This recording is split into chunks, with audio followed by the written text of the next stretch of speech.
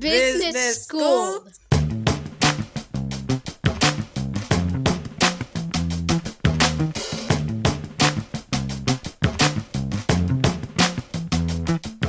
Welcome, everybody. This is the Business School podcast. My name's Daryl Pereira. I'm a senior brand and content strategist here at IBM.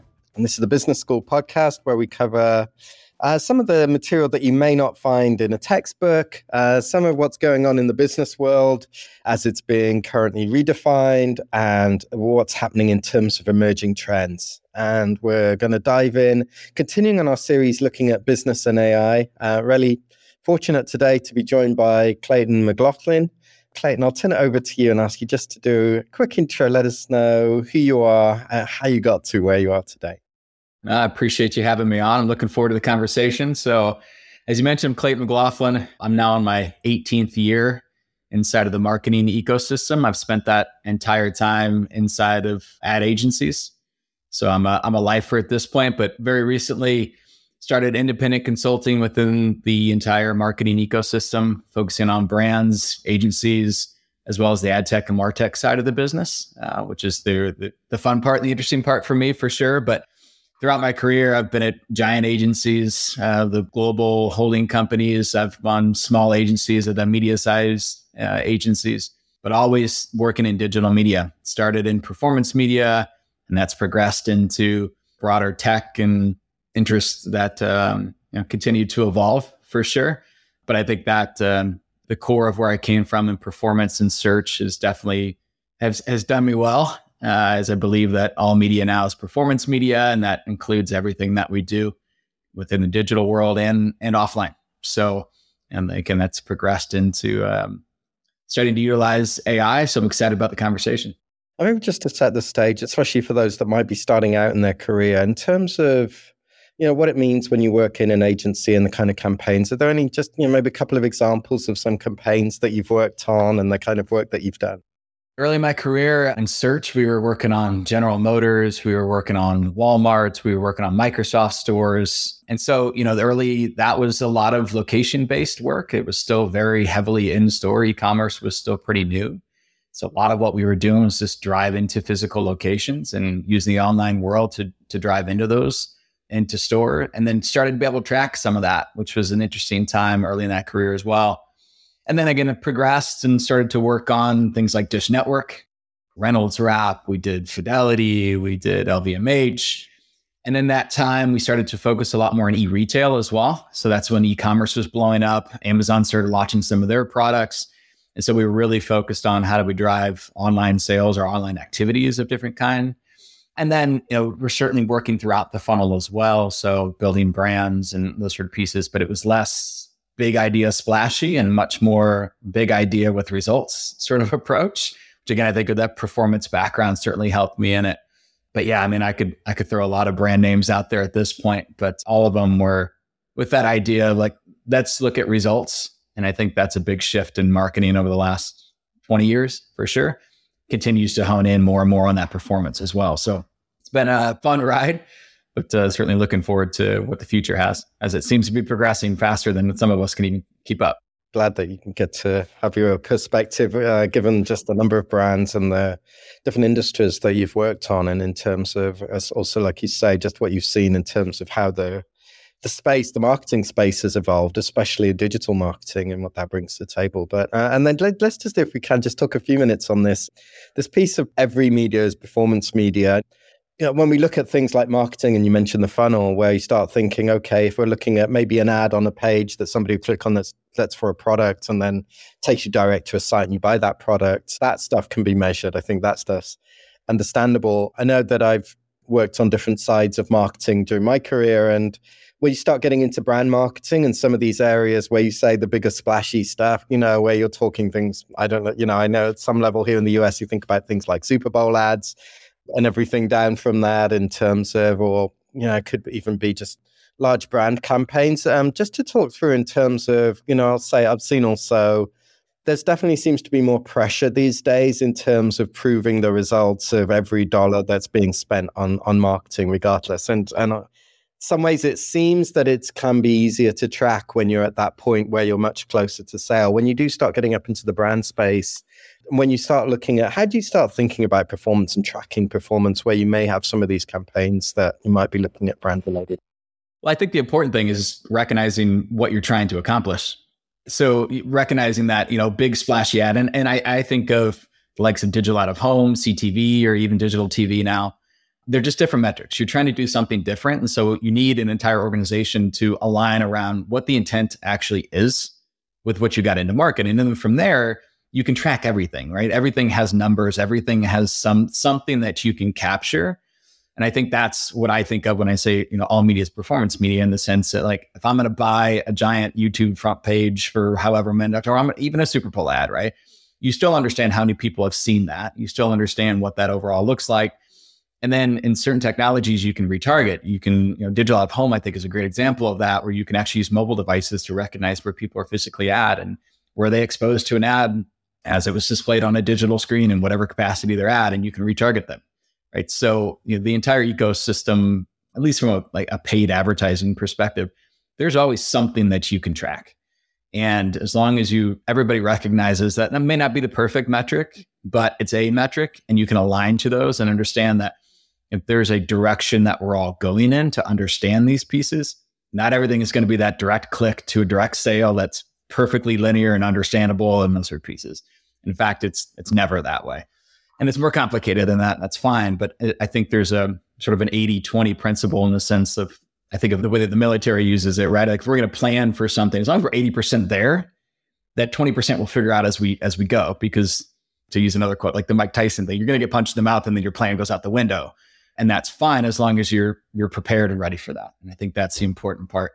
So that's the way that I think of media, in that general sense, that all media is performance media.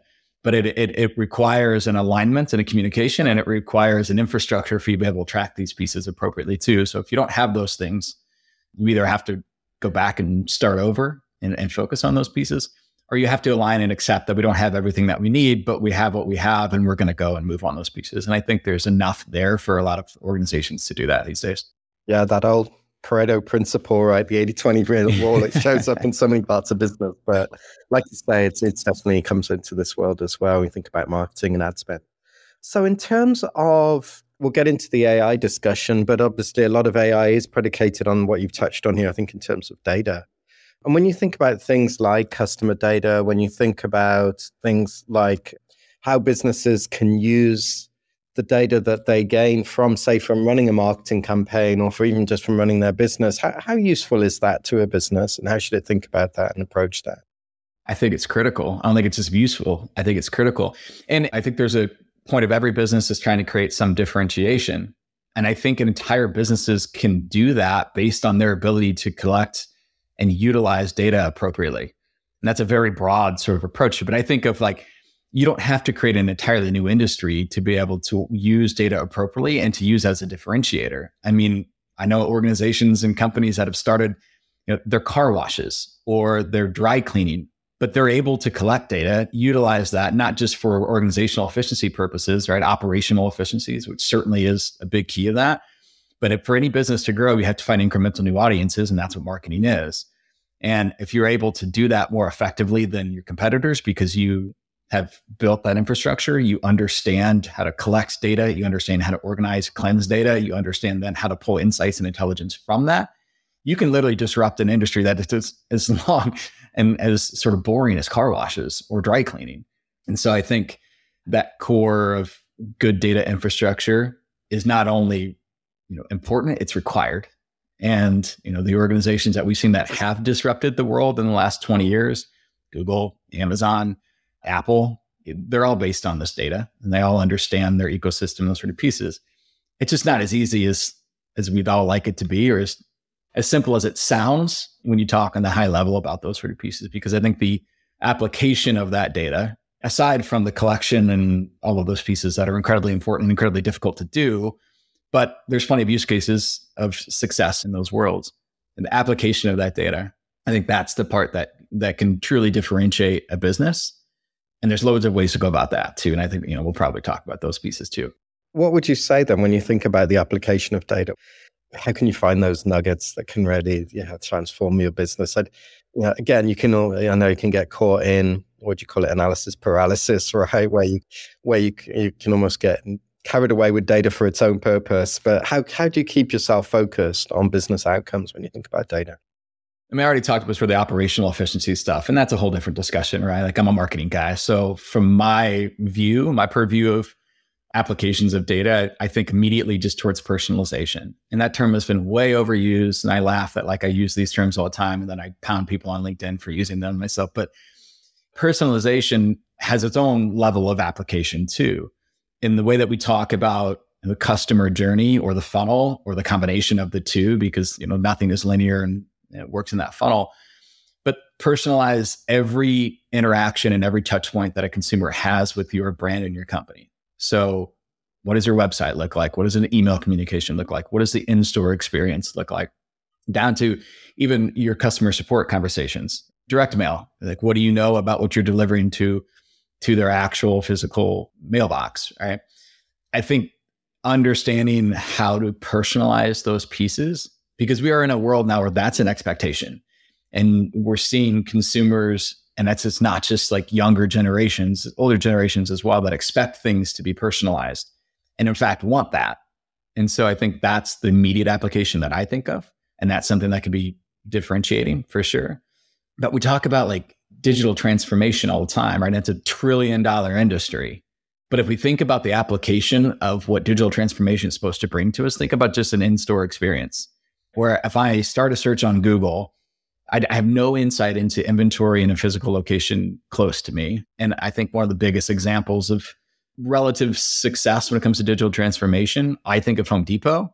I think it's used all the time. And in certain applications, like, yes, they're further ahead than a lot of organizations are, but I can't see live inventory at any point unless I'm on homedepot.com. And then by the time I get to the store, it may or may not exist. But it drives me nuts because it's every single product that goes in and out of those stores has a UPC code on it somehow or another. So why are we not utilizing the obvious scanning of UPC codes in any direction? And again, this is starting to talk a little bit more operational, but it has implications on marketing as well. Because I think of a digital experience online. If I want to buy something, I want to know if the inventory is on the shelf in the nearest location to me, and that needs to be accurate. And as a marketer on the buy side, I'm thinking, I want to be able to turn ads off and on for specific products. And that includes everything from Google search ads to display retargeting video, CTV, wherever I'm going to have a product front and center, which is about everywhere. Why can I not connect that inventory to my ability to perform better from an ad buying perspective? And I just don't think enough of that exists, right? And again, like, that's one example. You can go through a whole lot of those opportunities. But again, personalization and the ability to utilize this insane amount of data to create better experiences, because that's what it comes down to. And I think that's the biggest application is experience and personalization. And how do you make sure that every touch point is one that is personalized for that individual? And you'll see a lot more success both from the business and from marketing for sure. In terms of use of artificial intelligence, AI, and what does that bring to the table now in terms of, especially around areas like what you're talking about in terms of the personalization, in terms of creating experiences that maybe get to the point of delight, but at least engagement? What can we do? Well, what's available? What's emerging in this field? Yeah, I mean, I think there's what's available and what's the potential.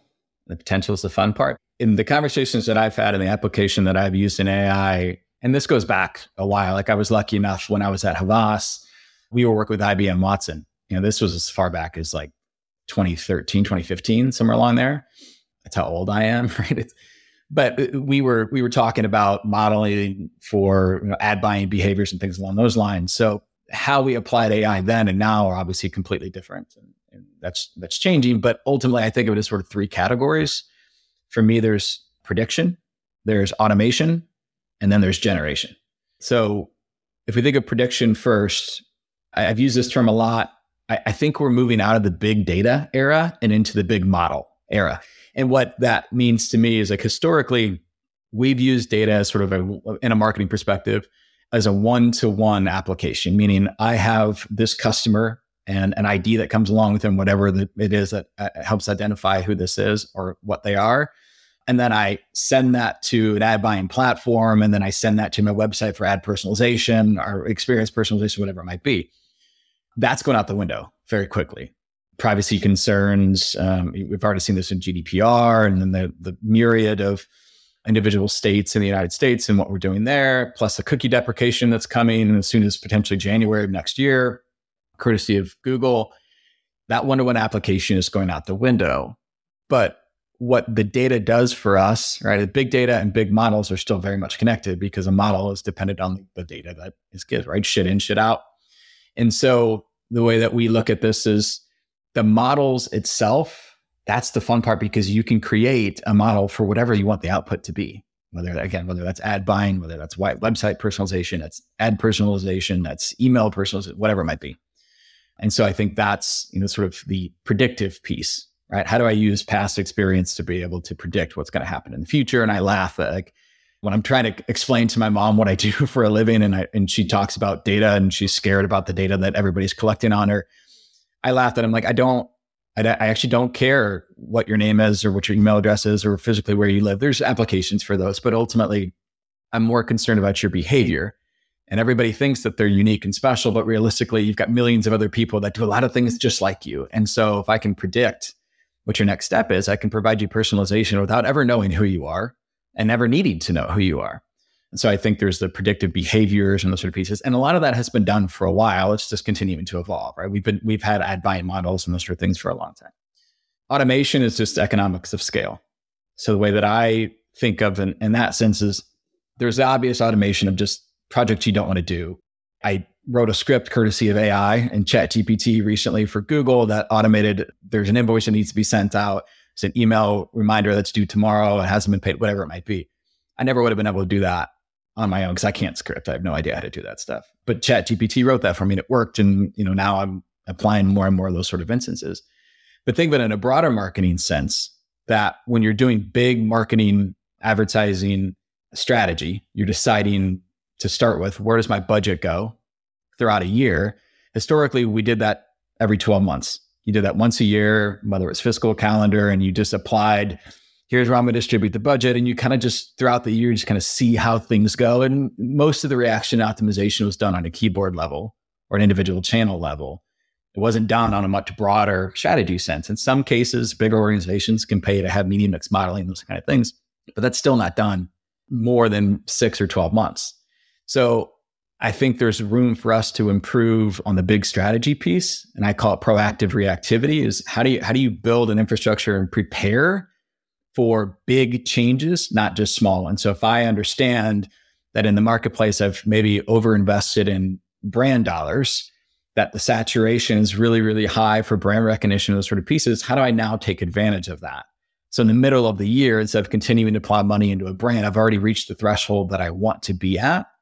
And now I'm making reactive changes to that. I'm pushing budget down into the low funnel to take advantage of that building that I've already done. And I think the intelligence of that, the data collection, the insights, the ability to automate a lot of those pieces at a very broad scale, that's going to be reliant on AI and automation as well.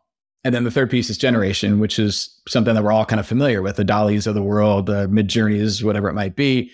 And there's some other organizations that are doing some really cool things with the output of, you take customer data and now I have, let's say, access to a digital twin of my marketing persona or my actual customer. So as opposed to having to go do focus groups and rely on that information, it's a small collection.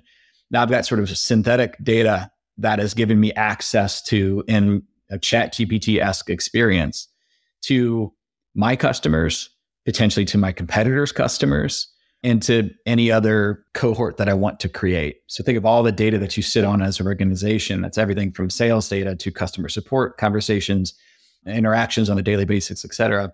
You can pull all of that in and start to create unique outputs for those pieces. And I think like customer research is a great example of that, in addition to creating ad copy, creating ad content, or directing 1,000 different potential creative for a single idea, whatever it might be. Just the things that we couldn't do manually ourselves. So I think those are kind of the three areas, right? The prediction, automation, generation. At least that's the use cases as I see them right now.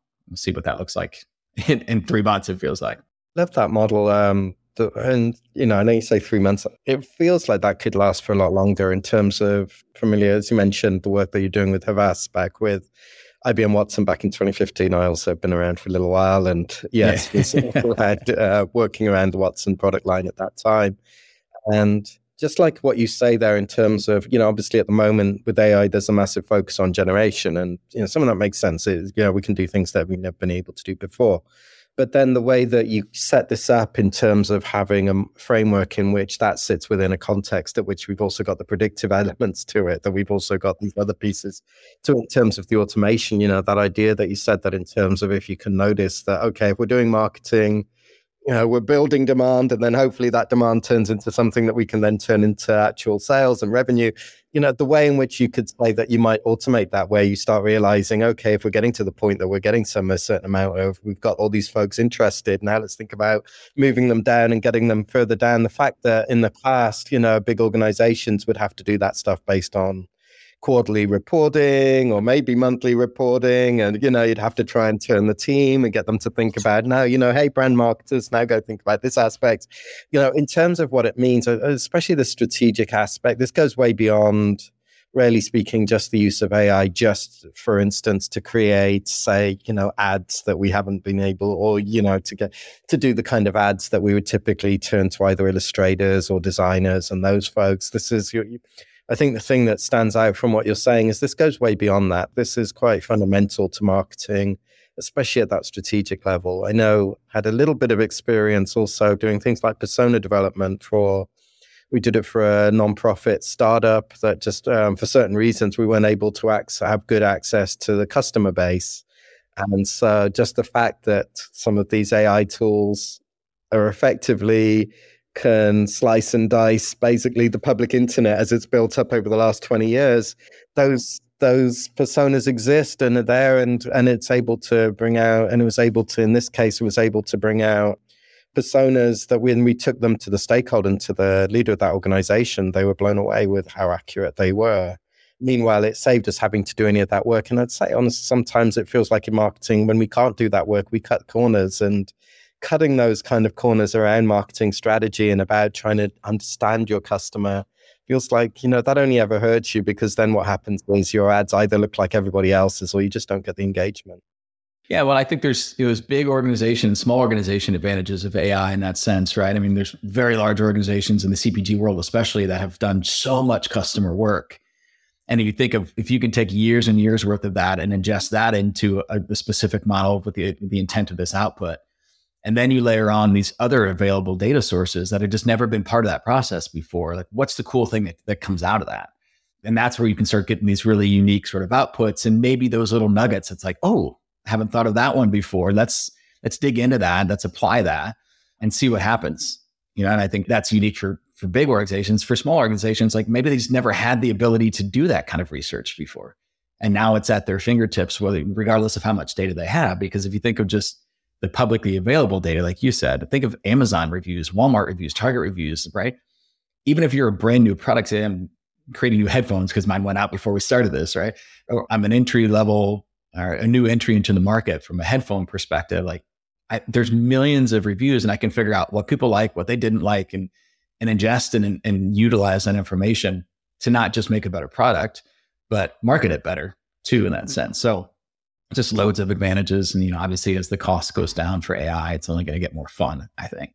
On that note, in terms of where this is heading, I'd venture to say that I've seen, I think other organizations, I think Notch is one in the content space that had recently put out some research that was suggesting that, if you took, say, for instance, digital landing pages for banks around the US, you scrubbed out the top bar and you just put them all together. Really difficult. So you couldn't really tell which bank was which. There was so much.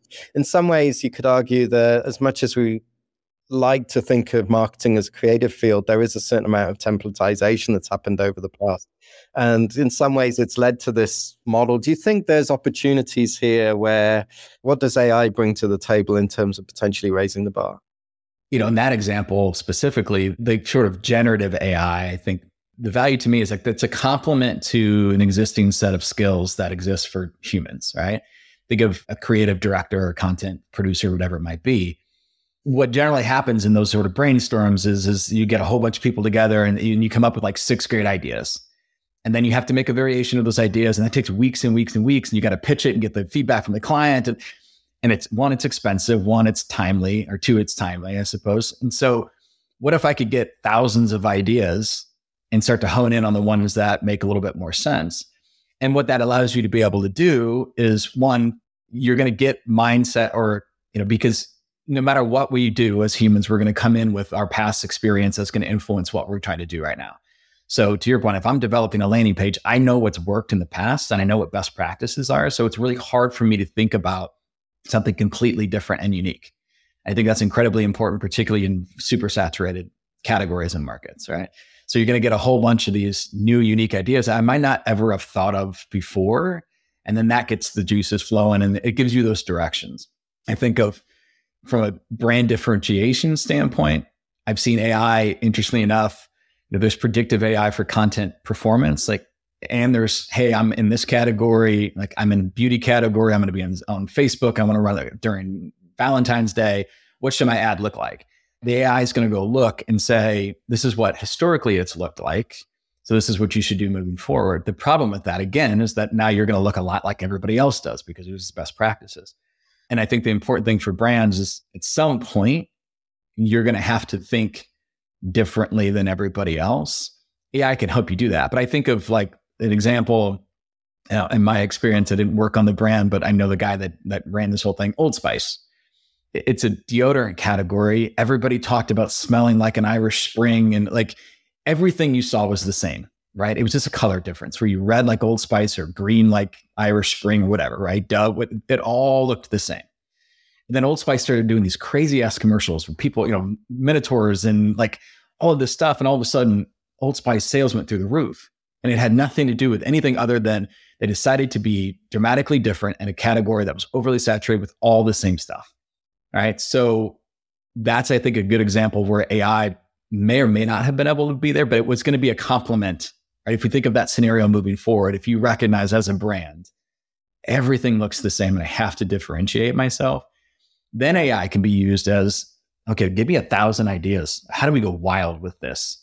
And you're going to get angles and ideas and concepts that you never would have been able to do yourself, even if you have 12 of the greatest creative directors in the world sitting in a room, which, by the way, is going to cost you hundreds of thousands of dollars to do, versus pump something into ChatGPT and get some ideas, and then you go do your process from there.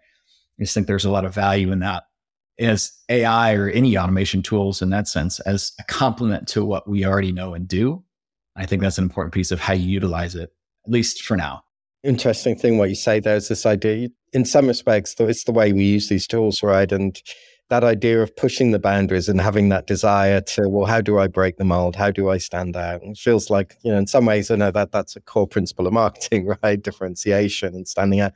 That doesn't feel like it's going to go away. What it does happen is that how you get to differentiation when it's human plus AI, I think will be one of the areas will be interesting to see how that unfolds. Good AI usage, I think, or any good tool usage is about understanding first and foremost what your core problem is. You have to start there. And if you're just expecting a solution to create something for you, then it's again shit in, shit out. So if you can think critically about your business or the unique problem that you have, then there's tools that help you get there. And again, that's not just AI based, and that's any sort of problem that you have. But if we're thinking that AI is, one, going to take our jobs, or two, is just going to be the end all be all solution, then you're wrong in both those scenarios, at least in my view. And on a related note, what advice would you have, if there's one piece of advice you would give to either students or young professionals that are just getting started, especially in the marketing space and, with digital, with what's happening around AI, what piece of advice would you have for them? First is just never stop learning. I think that's something that I've always been super involved in, MarTech and ad tech, and just what's the next thing and how do I apply something new? And again, I was trying to think critically about the problems that we had as a business. And if we didn't have a solution for that currently within the stable of whatever we had, then who did have that solution, or what was that solution? What those pieces look like? So you have to continue to look outward. You have to understand what else is influencing you and your business and whatever the organization might be that you're involved with. So whatever capacity you're at. But you have to keep learning. You have to understand those pieces. I think another thing is consistency. Showing up every single day. You're going to have good days. You're going to have bad days. You're going to have days where you understand stuff, and you're going to have days that you don't. But as long as you continue to show up and provide the effort, because that's the only thing that you can really control, right? Especially in a world where things are changing. I mean, I think of digital media when I started in the early 2000s. Google was this new kind of thing, but there was Yahoo and AOL and these behemoths that already existed. And the only thing that I could do every single day was come in and apply myself in those worlds, learn about what was happening, and sort of follow the evolution and try and stay on top of those pieces. And think we've been pretty successful in doing that. So, I think there's a lot that you can do just by showing up every day and giving the effort, because that's what you can control, and the rest of the world will kind of come to you. And the last thing I'd say is sometimes it's the easy things. And what I mean by that is there's that consistency of every single day. Sometimes it's the small things that make big differences. And if you think of, innovation, it doesn't always mean that you created the next Chat GPT. In some cases, it's how do you apply that a little bit easier? Or how do you improve a process? So don't be afraid to speak up with what you're learning and what your experience is, because your experience is always unique and you're always going to have a different perspective than somebody else. And so, take stock in that, value that, and sort of bring those things to the table. I think you'll be okay. But it's a weird world right now, but it's a lot of fun. I'll put it that way. Nice. I love that. A lot of that resonates personally, I'll say. So I really appreciate that and would echo all those sentiments. And I'd love to continue this conversation. The time is just evaporated. We are effectively out of time here. So all I've got left to do really is to say thank you, Clayton. Clayton McLaughlin, you can check him out, find him on LinkedIn, connect, keep up with the conversation, what's going on latest in the MarTech, ad tech world, how AI is transforming the way in which brands can build customer experiences. Watch this space is probably one of the best things to do, is to again keep learning, as Clayton said. Thank you all for listening. This has been the Business School Podcast. My name's Darryl Pereira, and subscribe to more episodes dealing with some of the emerging trends around business. Thank you all.